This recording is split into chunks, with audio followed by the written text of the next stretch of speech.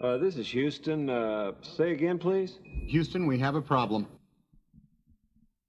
I don't think anybody knew when they came out with that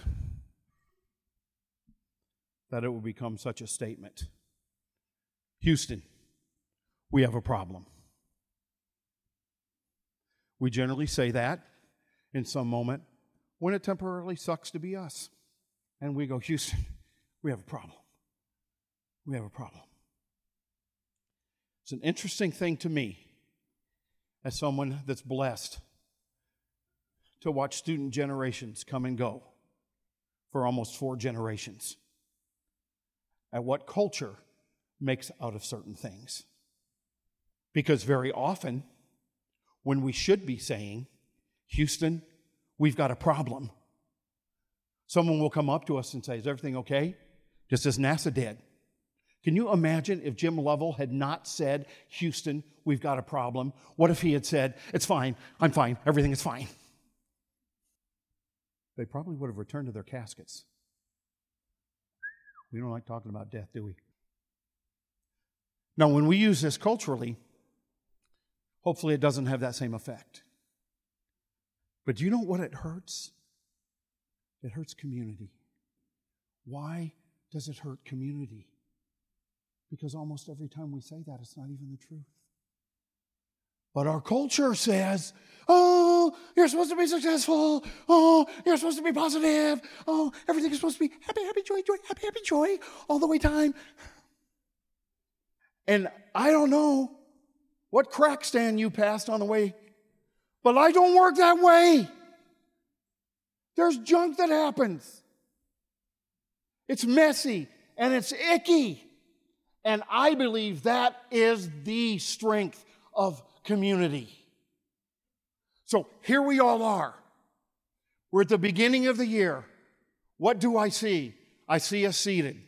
I'm going to forget some things, so just spare me. I'm almost 65. Bump, set, spike. Yeah. Yeah, baby. Yeah, baby. Okay. People down here on the front, I don't understand why, but they got the runs. They're just running all the time. We got some baseball players in here. We got some basketball players in here. We got lots of athletes in here. So what could happen on your team? What could happen on Team YU if we could learn to be transparent with each other? Well, DR, come on, all your faculty, you know what the students are here for. Do you know what I think you do? You're stuck with what I think for a couple minutes. I think you smell phony a mile away. And I think if I'm going to be the least bit non-real, then I start doing this and you go, click, click. And then you know what that makes me? That just makes me somebody who loves Jesus and wants a paycheck from this place. I don't want to be that. You don't have to agree with me. I'm not wired that way. But I don't want you to click me off. So how do we build community? Real quickly. Everybody on these 2 sections of the stands, I'm going to yell 1, 2, 3, and you yell, Go Panthers. 1, 2, 3. Go Panthers! Everybody on these 2. 1, 2, 3. Go Panthers! Everybody together. 1, 2, 3. What was the most impactful? It's when we were all doing it together.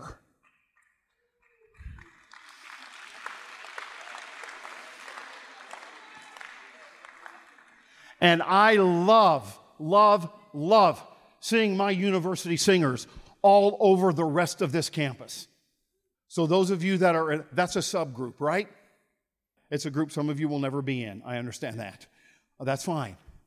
But whatever subgroup you're in, I know I'm not your coach, and I get college athletics. The coach says jump, you're supposed to say how high. I get it. I get it, I do. But what would happen if your subgroup did not remain a closed clique to the subgroup? What if you were part of all of us? What if we together were better and stronger and could build a YU community that was absolutely amazing and possibly even defying description.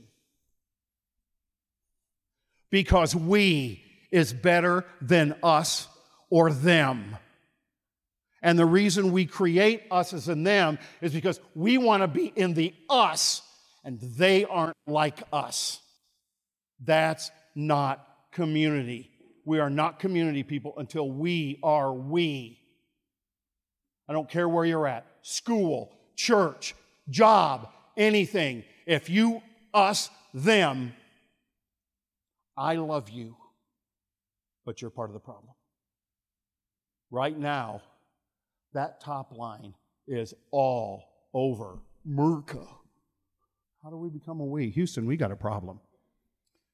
Because it's fine. I'm fine. Everything's fine. No, it's not.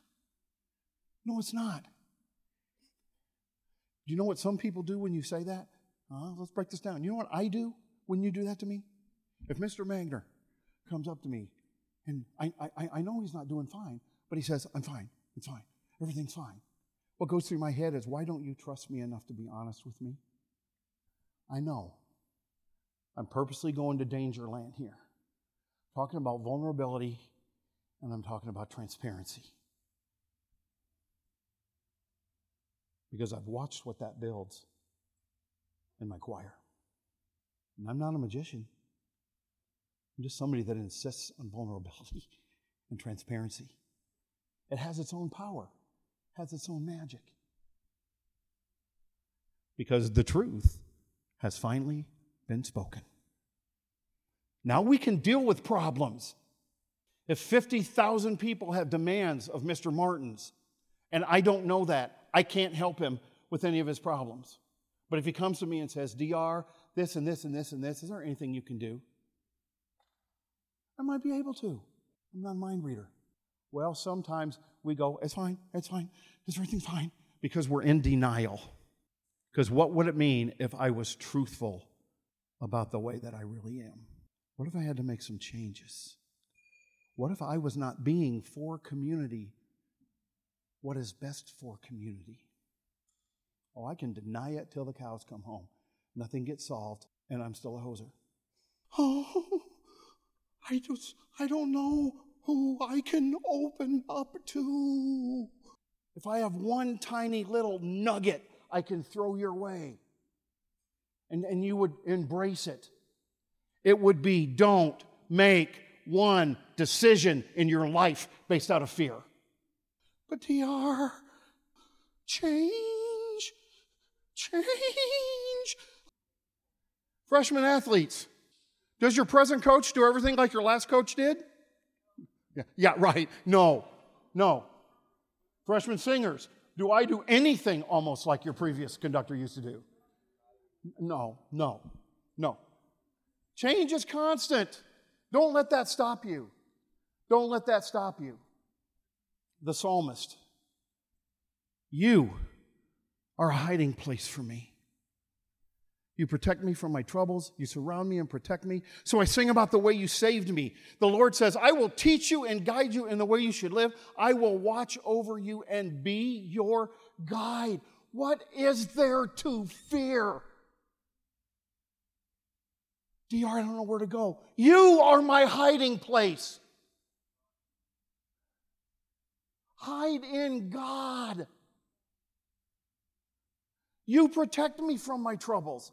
You surround me and protect me. Surrounding. Oh, Bruce, come here.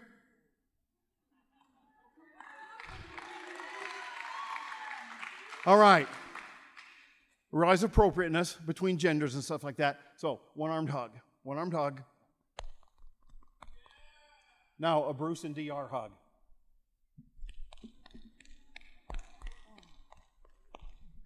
He surrounded me. Thank you. And it was wonderful. And as good as that hug feels, oh, ding dong, King Kong, can you imagine how good it feels to nestle into the mystery of God and have Him surround you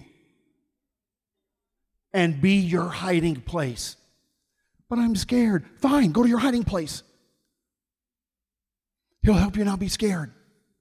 So, in our lives, also, maybe the thing we need to do is not say, Houston, I have a problem, but God, I have a problem. What I'm referencing today has nothing to do with anybody sitting in this room, okay? I need you to understand that. What are the things I have helped people wrestle with? DR, I'm going to get in trouble if they catch me drinking. I think I'm an alcoholic. Is that the time to go to denial? Is that the time to be prideful? DR, can you help me? What's wrong? I'm addicted to porn. I'll do what I can, but I can't possibly do what God can. And if I'm allowed one thing that's going to thrust me into my full, almost 65-yearness of geezerdom in front of you, you are freaking addicted to your screens. And the people that make them don't let their children have them because they know that. And if I was concerned about money, and I knew what you would look like on campus, I would become a chiropractor. Because every single one of you is like, and how do we form community? Oh, let's all put our earbuds in and ignore everybody on the sidewalks and in the cafeteria. We need each other. We just do. God, what if you get God? I have trouble studying. I'm not making fun of that. That's the thing. We have people that can help you. God bless the ark. But God can also help you. Oh, man, can relationships be something? Whew. Man, can relationships cause conflict? You going to resolve that because you're 19 years old and know so much about the world at this point? Or are you going to ask for God's guidance and God's help to solve it in a godly, human, loving, kind way? Even if that's the breakup. It doesn't have to be ugly. Even if it's a new friend set, it doesn't have to be ugly. Oh, dear, I'm really not addicted. It's just a lifestyle. Woo, woo, woo. Capital D denial. People, I love you too much to let you think that kind of stuff is okay. I want us to build a community together. I don't want us to be a group of pods that are separate communities.